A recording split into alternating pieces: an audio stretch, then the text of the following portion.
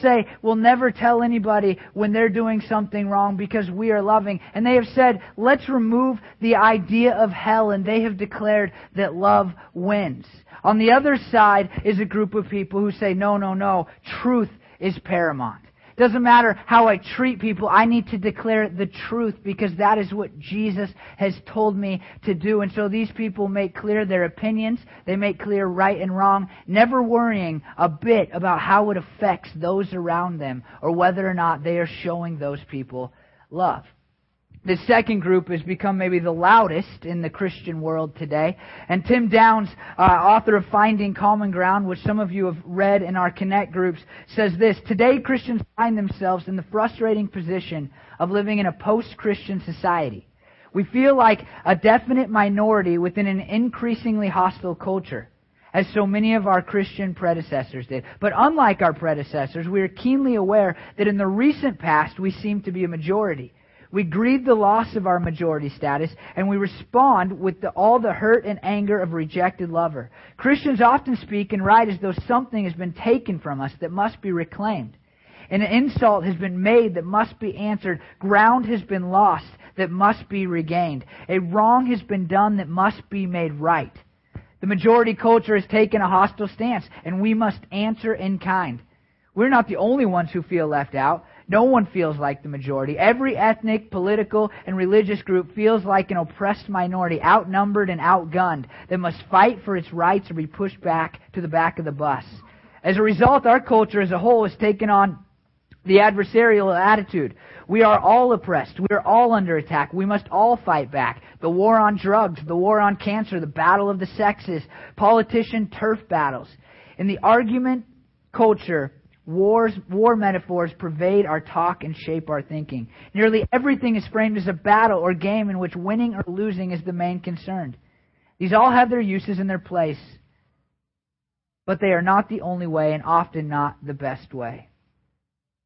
Here's the thing that Tim Downs is getting at. He's saying this: Christians feel as though they are under attack, just like everybody else feels like they're under attack. And so what Christians have done, if you call yourself a Christian, is we have taken one of the sides. We said, well, I'm going to jump on the love board and I'm not going to worry about standing for truth, and I'll just look like everybody else and it won't matter, and that way I can blend in with society because they're taking over, whoever they are. Or on the other side, you have people who go, wait a minute, time out.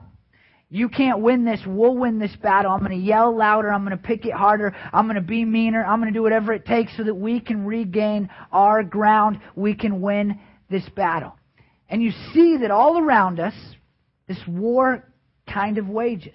You can probably, just sitting here, if you know any Christians, you can probably just in your head identify the Christians in your life and what side they have taken. You can almost look at people and go, oh, they're like a truth person, or oh, they're like a love person. Some of the issues are crystal clear. I mean, where we have these lines, and the easiest to see is on the issue of homosexuality and gay marriage, right? I mean, you probably know two types of Christians. There are those Christians who have said, let's just kind of dismiss what the Bible says. These are people too. Let's show them love, and let's be kind to them, and let them do whatever they want. And on the other side, you have people who say, well, the Bible says that that's wrong, and so they need to not be treated as people, and we'll just make sure that our laws go through, and we'll dismiss them like they don't matter anymore. And you see kind of this clear-cut separation between people who are all about love and all about truth in that one issue. But I think that most of us, whether Christian or not Christian, we feel as though society is wrong. Maybe we haven't thought about it or processed it, but somewhere in most people, I believe, is an understanding that both truth and love are paramount. That both of them can go together, even if we don't know what that looks like. And over the next 2 weeks, we're going to study 2 letters in the Bible, 2nd and 3rd John. And in these letters, we are going to see the combination of truth and love, and we're going to see how one great man, John, thought that these two things go together. Last week, I used a phrase, truthing in love. And I talked about that out of Ephesians 4, 1 through 16. And I think what John describes for us is truthing and love. And here's the thing, is it's easy to say, well, I'd like to present the truth and I'd like to still be loving. But it's a hard thing to do. It's so hard, in fact, that a lot of times we're left in culture going, what do I do with this issue? I mean, what do I do with the topic of homosexuality? Where do I draw the line and say, here's what I think the Bible says, it's wrong? And when do I say, well, these are people that God loves and I'm going to love them too? Where is the line? I don't know. What do I do? And in those cases, oftentimes it's good to get the advice of somebody spiritual, somebody smart, somebody like John. John was one of Jesus' closest disciples. He was one of the 12, which made him very close to Jesus, a good friend of Jesus. But even more than that, he was one of the 3 men that Jesus took to see more miracles than the other guys. And he took John to go away with him and pray. And at the end of his life, right before Jesus was about to die, he said, hey, you 3, including John, come with me. We're going away to pray. He wanted to have John close to him. John also, when he writes these letters, this is really cool and really important, I think, as we kind of hear his wisdom. He refers to himself as the elder, as we'll see in a second. But John at this point is probably the last living disciple out of those 12. The rest of them have been persecuted and killed at the hands of Christian enemies, but John had been sent away to the island of Patmos, where he wrote a book in the Bible called Revelation, and now he's probably a free man living in a town called Ephesus, going to church there, and he writes this letter in order that some other people can hear from his wisdom. And so in these letters that we'll study over the next 2 weeks, we see kind of the heart of a man who isn't just a guy, some guy out there, but he's one of Jesus' closest followers, and he's not just a close follower of Jesus, but an older close follower of Jesus who has seen a lot, and he's dealt with a culture that doesn't like the idea of truth and love and doesn't want to be told what to do, and probably looks pretty similar to the one in which we live today. And so when you hear these words that we'll study over the next 2 weeks in 2nd and 3rd John, I want you to remember that this is the advice of a man who really has some weight behind his words because of what he had been through and who he was as a person. Here's how 2nd John begins. The elder, talking about John. To the lady chosen by God and to her children, whom I love in the truth. The word the elder refers to John, as I said, but it also shows us something else about John. It was a term of respect for older people in the Jewish society, and the Christian community took that and they started to apply it to Christian leaders within the church. And so kind of in this one little phrase, the elder, John says, hey, look, I am 2 things to you. I am an older, wiser person, but I am also somebody who has some authority within the context of church. And so listen to what I say next. Now, he refers to the lady. And the lady is probably a reference to another church. And you say, well, why would he say the lady? Well, there's some of the bride of Christ that we talked about a few weeks ago in there. But even more, the church is suffering pretty bad persecution. I said John had been sent to the island of Patmos. And so it makes sense for him to write in code, if you will. If he says to the church and somebody intercepts the letter, then you have a problem on your hand. The letter gets shredded, it never gets to the church, and that church might be found out and persecuted worse than they're already being persecuted. But John here writes in code, if you will. The book of Revelation is written in a similar way. He writes in this apocryphal type language, if you've never read it, and he probably did that because he was on an island and he was handing a guard a letter and saying, deliver this. And if he was going to flat out say, Rome is terrible and they're going to be ended someday, there probably is Roman soldiers not going to deliver that letter to the churches. But if he says, Babylon the Great will someday be destroyed, then they go, whatever, Babylon's already been destroyed. This guy's crazy, let me pass it along. And so John seems to do that again here in the book of 2 John. He wants to send this message to a church, but he writes it in code. And we know that, if you're wondering, why do you think this is a church? We know that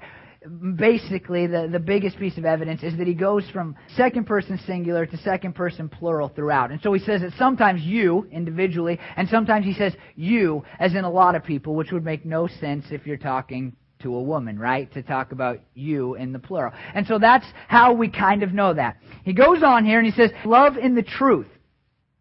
Love in the truth. See, John here doesn't see any separation right from the beginning of this passage between love and truth. In fact, John says, I love you in the truth. And this becomes the real theme in this whole book, 2 John, and really 3 John. It is all about what it means to love in the truth. Now, in this first phrase, the truth is probably the gospel.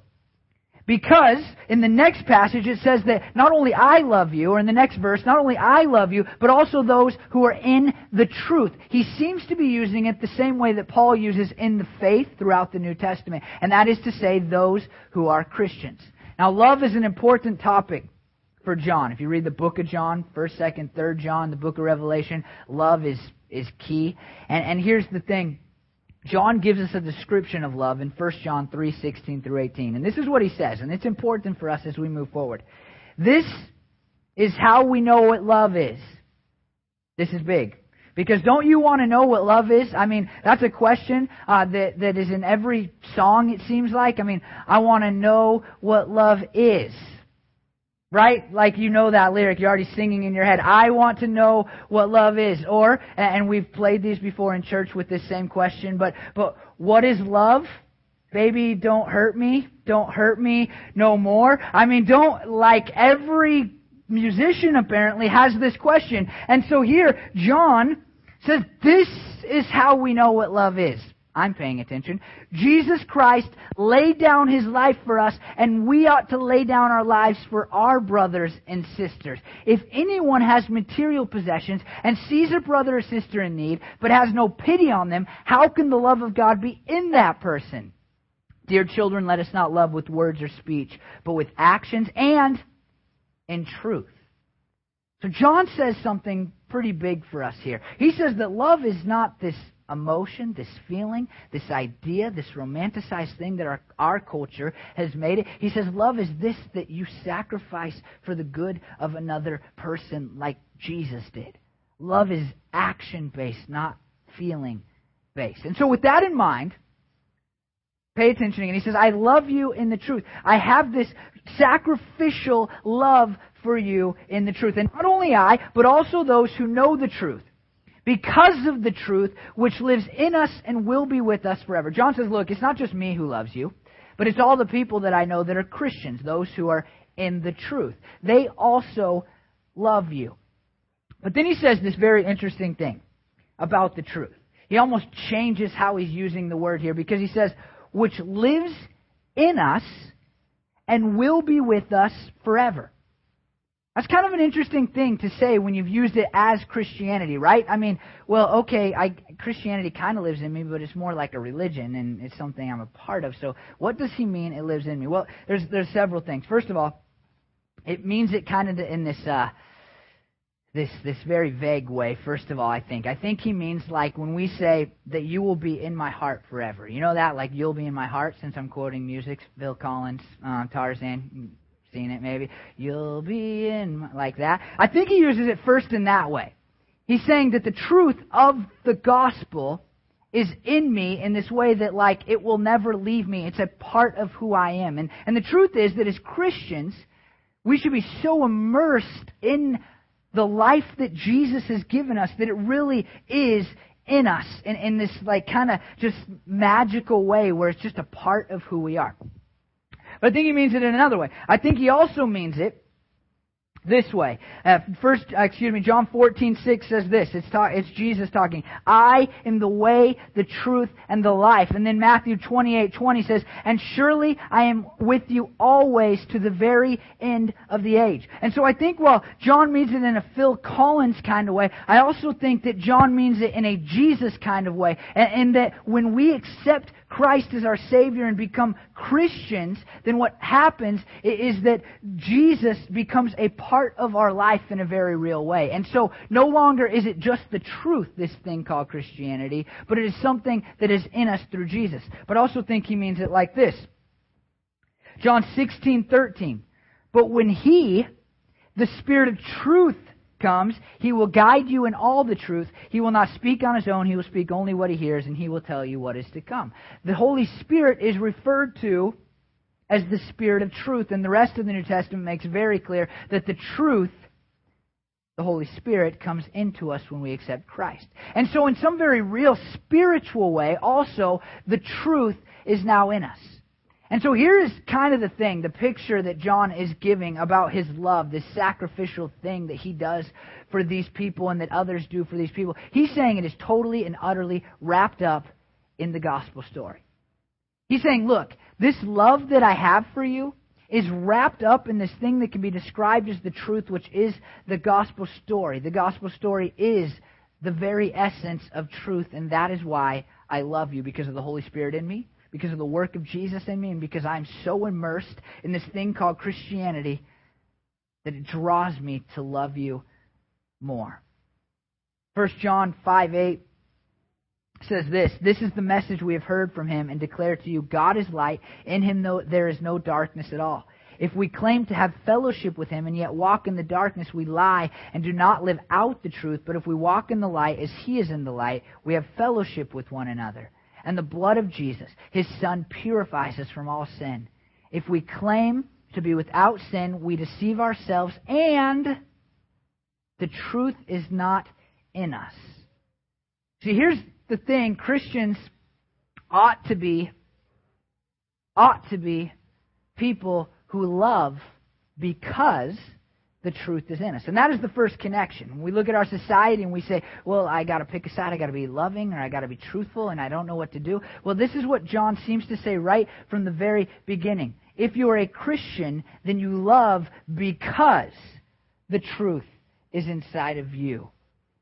Verse 3 says this: "Grace, mercy, and peace from God the Father and from Jesus Christ, the Father's Son, will be with us in truth and love."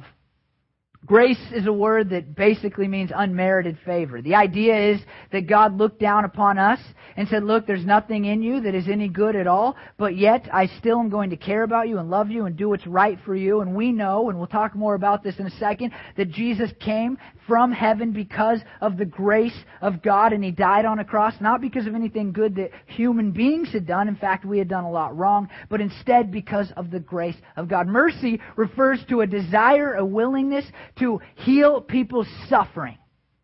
That is also wrapped up in the gospel story. God came, died on a cross, and then He said, look, I want to fix you, and I want to bring you to me, and I want to help you get out of the rut that you're in and the garbage that your life is so wrapped up in, and I want to make you whole and make you clean and make you better than you ever were without me. And so God has that for us. And then it says peace here, and peace is really the result of that grace and mercy.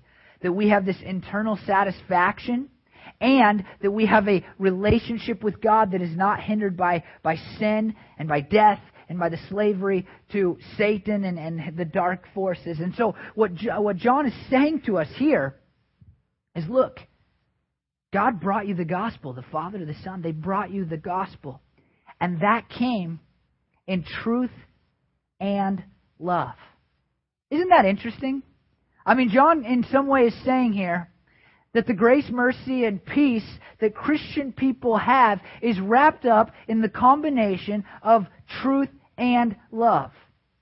It makes absolutely no sense for Christians to say, well, I got to pick truth or love, when the very essence of Christianity, the grace, mercy, and the peace that it brings is because of the truth and love of God. And you say, well, how is that true?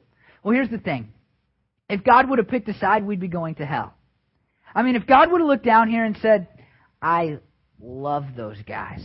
I mean, I feel so good about them. I'm not going to tell them about sin. I'm not going to try to tell them they're wrong because I don't want to hurt their feelings. I don't want to make them feel bad. So I'm just going to love them from up here. I'll make them happy, and then I'll let them die and go to hell because, I don't want them to know about sin or anything like that. Then we never would have become Christians. On the flip side, if God would have been like, hey, it's all about truth. I mean, I am all about truth. You are sinners. You are bad. You are wrong. You are my enemy. I will do nothing for you. Good luck down there. Also hell. It required both things, you see. It required God to look down and go, I love you. I care about you. I'm clinging to the truth, and that is that you're sinners, and I can't be in your presence while you're sinners. And those two things collided when Jesus came to earth to save people, to die on a cross for people.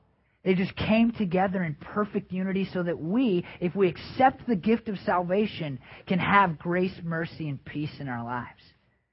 You see, the gospel doesn't happen apart from truth and love coming together. The other aspect of this is that when we come to grace, truth, and love, then we need to be a person, we need to be people who cling to truth and love. And I think that's wrapped up in what John is saying here. He's saying, look, you've come to grace, mercy, and peace, and now you have a responsibility to truth in love. Now here, listen to what he says here, because this is where it all just comes together and becomes so important for us. And I mean, because right now I've set up this dichotomy between truth and love, and you're going, well, how can they both come together? Because you're even pitting them as enemies. Now listen to what he says, because it is so countercultural. I mean, what I'm about to read to you, it should rub you wrong a little, and you should go like, well, that's not what I see, and that doesn't feel right, and that doesn't look right, and I'm not sure that even makes sense, and it should just kind of get you just a little bit. And I hope, honestly, that as we kind of read this, then you'll change your Facebook posts that you post all the time that either lean towards truth or love, because I'm sick of that, and maybe right here in what John says next, we'll just kind of fix ourselves. I mean, maybe we'll be fixed through the Word of God here, and we will match the gospel in how we come together. Listen, and now, dear lady, I'm not writing you a new command, but one we have had from the beginning. I ask that we love one another, and this is love.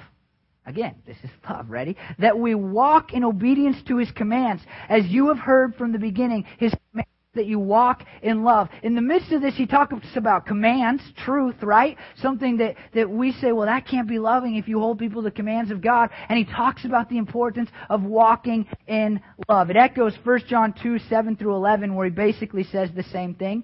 And it goes all the way back, because it says, this is not a new thing I'm trying to encourage you to do. Deuteronomy 6, 5 says, love the Lord your God with all your heart and with all your soul and with all your strength. Matthew 22, 37 and 38 says this, love the Lord your God with all your heart and with all your soul and with all your mind. This is the first and greatest commandment. Love has always been paramount. Always been paramount to the Christian story. And so have the commands of God. Both things have always been part of the foundation. John reminds the church to love one another. Listen to 1 Thessalonians 4, 9 and 10. Now about your love for one another, we do not need to write you, for you yourselves have been taught by God to love each other. And in fact, you do love all of God's family throughout Macedonia. Yet, we urge you, brothers and sisters, to do so more and more. And I think this is John's heart for us. I think John probably looks down at the people, God looks down at the people in this church, and he's like, you're pretty loving. But I urge you to do so more and more, and I urge you to do it better in truth. Now here's kind of the deal. He says that if we're going to love, then it must be wrapped up, pay very close attention to this, following the commands of God and following the commands of God. And I think that what our society has done is it's lied to us and said, love, truth, you can't do both. But what the Bible does is it gives us these truths, these commands, that if we follow, we will actually be loving. You see, what the world has done is it's given a false version of truth, and it's given a false version of love. But when you read the Bible and you actually put into practice what it has said, then, without even trying or thinking or anything like that, what you end up doing is truthing in love. You stop buying into this stupid version of truth and this stupid version of love, and you start buying into God's version of what really love is, something that can be done and will be done in the truth when Christians are living out His commands. Let me just give a command, a couple commands, two of them from the Bible. The first one is directed at you listening here, listening online, that have just thrown away the idea of truth. Listen to Matthew 18 and 15. For those of you that go, well, we just need to love and we need to not talk about sin and all that. Ready? Matthew 18, 15. If your brother or sister sins, go and point out their fault just between the two of you. I mean, in no way can you follow that command, which is part of John's definition of love. In no way can you follow that command and say, well, I don't believe in sin. Or it's no good to call people out on their sin because we don't want to be judgmental and I'm just going to let them kind of live that thing out. In no way can you love through following the commands of God if you do that. Now on the other side, a command for people who have picked the side of truth. Titus 3:1 and 2. Remind the people to be subject to rulers and authorities, to be obedient, to be ready to do whatever is good, to slander no one, to be peaceable and considerate, and to always be gentle toward everyone. Everyone. Even if it's a politician you don't like. I mean, honestly, be gentle to everyone. Even if they disagree on your stance on gay marriage, be gentle to everyone. And you see, you go, well, I'm loving God through my truth. But you're not. You're disobeying a command which, according to John, cannot be done if you're actually loving. You see, we have picked sides, and the world is looking at us, and they're loving it. I mean, I think it's Satan. It's somewhere deep down. It's loving it. I think Satan's going, look, I've made them think that they'll either be nice to everybody and never think about truth, or they think about truth a ton and they yell at everybody. Make everybody mad. And I think he loves it.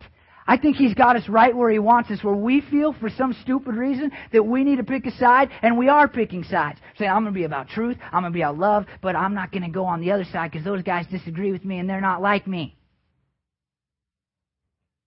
But John just makes it so easy. Hey, if you want love and truth, you want truth and love, let me give you the simple answer for that. Pick up the Bible, read it, do what it says. It says to talk to people about their sin, do it. It says to be gentle to everyone, loving and respecting them, then do that too.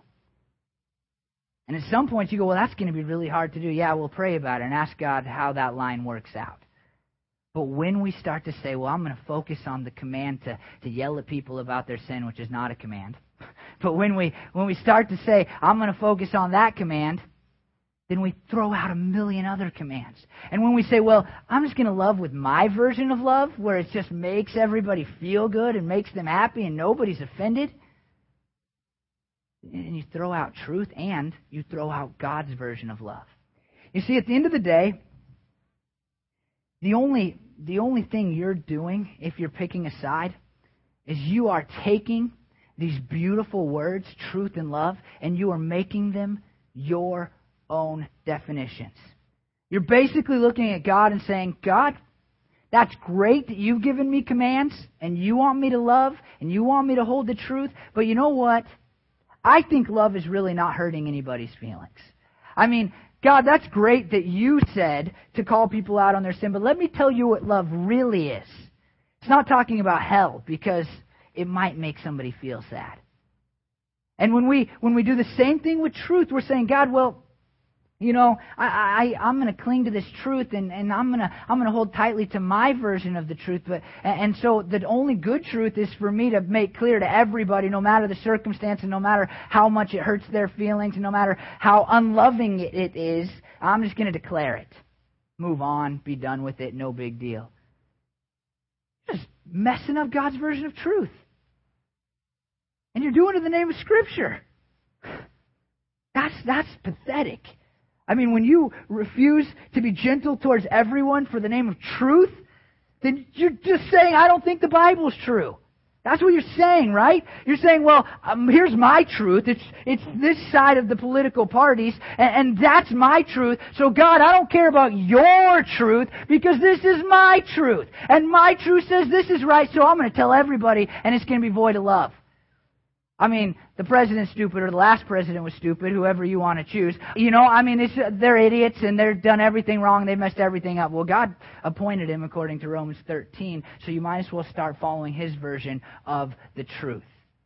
It fires me up because I'm so sick of Facebook and the things that even some of you post, just to be honest with you. It's just stupid and ridiculous, and it's like, have you read a Bible? I mean, honestly, because this is not gentle, or this is not true. I mean, it's one or the other. And it's time for us to say, I'm just going to follow the biblical commands of God, because that is truthing in love. It just, when I go into Starbucks and when people know I'm a pastor and they're like, well, you're probably a jerk. That's because we are not listening to the commands of God. I mean, honestly, I had somebody say to me not that long ago, you hate gay people, right? They were totally calm. Totally, it's a person I like, they like me, and they just assumed, because of what they know about Christians, that I hate gay people. And then I said, no. And they said, well, isn't that like in the Bible? That's because you said, God, I don't care about your version of truthing and love. I care about mine. It does not work, and it's killing. It's killing Christianity in America.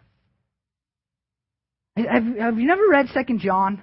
I mean, maybe the church has never read 2 John ever. Like maybe every Christian in America just needs to pick up 2 John and we could get this thing rolling in the right direction again. Because what John says is that when you become a Christian, it's on the foundation of truth and love. And what happens is truth and love both come into you. It's part of who you are. And the result is that you follow the commands of God, which again is truth and love.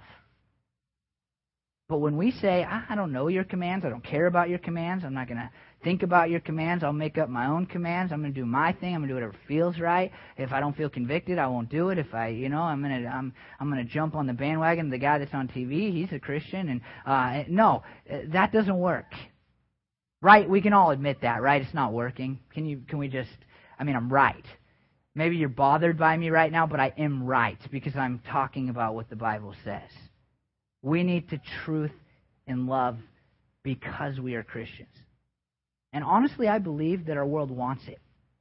Our world wants it. I think our world is going, this doesn't seem right. I mean, there has to be some type of foundational beliefs and truth. There has to be something. And they're also going, but I really like this idea of love. Why can't these two go together? I think Christians have the only answer for that question. We can say they can go together, and the way they go together is people look at the love and truth that collided in the person of Jesus. They accept that. They allow for that to saturate their lives. And then they read the Bible and they say, this is what God describes as truthing and love, and I'm going to live it out. Every command, not some of them, all of them. And when we do that, the world will have its answer for what is the combination between truth and love. The combination is Christianity. I mean, that is it. The combination is Christianity between truth and love. No other answer for it. Everybody else needs to pick a side. But if you've accepted Christ and you believe in His Word and the things it says, then you can put them together and you can impact the culture around us. Now, I've picked on you who lean towards truth, I feel like, but let me end with how John ends. I won't read the last couple verses because he basically says goodbye. But verse 7, I say this because many deceivers who do not acknowledge Jesus Christ as coming in the flesh have gone out into the world. Any such person is the deceiver and the Antichrist. Watch out that you do not lose what you have worked for, but that you may be rewarded fully. Anyone who runs ahead and does not continue in the teaching of Christ does not have God. Whoever continues in the teaching has both the Father and the Son. If anyone comes to you and does not bring this teaching, do not take them into your house or welcome them. Anyone who welcomes them shares in their wicked work. John ends this by saying, look, if you're not living out real truth in your love, then all you're going to do is be countering the love that you feel. See, I think what John makes clear in this last section when he says, look, don't take them into your house. Don't be welcoming. The idea is like not giving them a blessing. Don't give a blessing to people that are not teaching the truth of Christianity. I think what John is saying is this. It's paramount that you love God's way, because if you don't, what happens is you end up supporting the wickedness of non-Christians. You see, what John kind of makes clear is, look, you think, this is how we would approach it, right? Like, I need to be loving. So I'm going to invite that person into my house, and I'm going to take care of them no matter what bad doctrine they're teaching, whether they're teaching along the lines of the Nicene and Apostles' Creed or not. I'm going to bring them into my house, I'll support them, I'll hang out with them, then they can go out and they can preach and they can lead people away from Jesus. But John, in the midst of this letter, says, look, your version of love is not God's version. Because ultimately, that's going to hurt the world that you live in. It's going to lead you astray. It's going to lead other people astray. And I think that he ends this in a way that reminds us that we cannot trust our own intuition when it comes to the topic of love. We can't say, I know better than God knows. Because when we do, we begin to share in the wickedness of the world. And we have seen far too many examples of that, right? I mean, we see it all the time nowadays where people say, I'm going to remove hell. That happened in a book not too long ago that's become quite famous. A pastor wrote a book that diminishes the idea of hell. But in the long run, even though he thinks it's best and the most loving thing to write about, it's going to hurt the kingdom. It's going to hurt the world. And so in these last 4 verses, John reminds us that we cannot run around defining love and truth. We cannot run around defining what love is, making people feel good, but instead we must follow the heart of God because, as it says in Scripture, God is love. You may think, I know what love is, but God knows better because God is love. And so for us, we need to say, look, God, sometimes there's hard conversations. There's difficult things. Sometimes it's just easier to say, well, I'm going to let you stay at my house because I won't hurt your feelings. But we need to say, well, that's not love. Sometimes love is calling people out and looking at them and saying, you're wrong. You're wrong and you're hurting people. And I'm not going to stand here and pretend that I like it or that it's good or that it's healthy. But you are wrong. You say, well, that's tough. Where's the line? Tim Downs gives us wonderful advice in the same book. He says this, in reality, love and justice are not competing voices. I would say justice and truth are pretty close. In reality, love and justice are not competing voices. Like a couple of fiercely independent lobbyists, each looking out only for his own interests. They're more like 2 ambassadors who both represent the kingdom of God, reflecting and emphasizing a different part of their Lord's will. My duty is to listen to both ambassadors and then arrive at a decision that will be most pleasing to the master. Sometimes my decision will seem to favor love, and sometimes they will seem to favor justice. Their master will never be pleased to learn that I've blatantly disregarded either one of them. Always my decision will represent the best that I can imagine. Will you pray with me? Lord, I thank you that you've shown us what love is, God, that you've given us commands. And Lord, I look at a world, or the world around us, and I see that people don't know what it's like to love. They don't know what it is, and they want to know. And I see families that are breaking and marriages that fall apart because people have these false ideas of love that are tainted by the music we listen to and the movies and our culture. And Lord, I pray that I can't even ask for people who don't know you. I would simply ask that they would come to a relationship and you would bring people into the kingdom more and more, God. But for those of us who have the truth in us, I pray, Lord, that we would break away from this false idea of what love is and what truth is and how they come together. And Lord, we would listen to what you say in your word. And God, we would always be willing to call people out on their sin, but we would always be gentle and respectful of everybody. And Lord, there are situations where those two things seem to not go together at all. Lord, we face situations, at least weekly, God, that it's like, well, I don't know how to stand for truth and be loving right now. And Lord, I guess I trust you, and I want you to know that. I hope that our church trusts you to just move in us, so that as we seek to follow your commands and do everything that you've asked us to do to truth and love, that you will just guide us in what that looks like in the details, Lord. Because it is, in our current culture today, very difficult, Lord. It is hard. It seems so hard, God, to stand for both of those things. But Lord, let us just listen to your still small voice inside of us and follow it. And God, let us know your word better.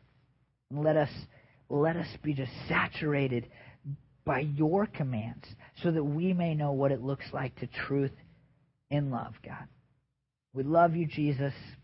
We thank you that you perfectly truth in love saved us because of it. Amen.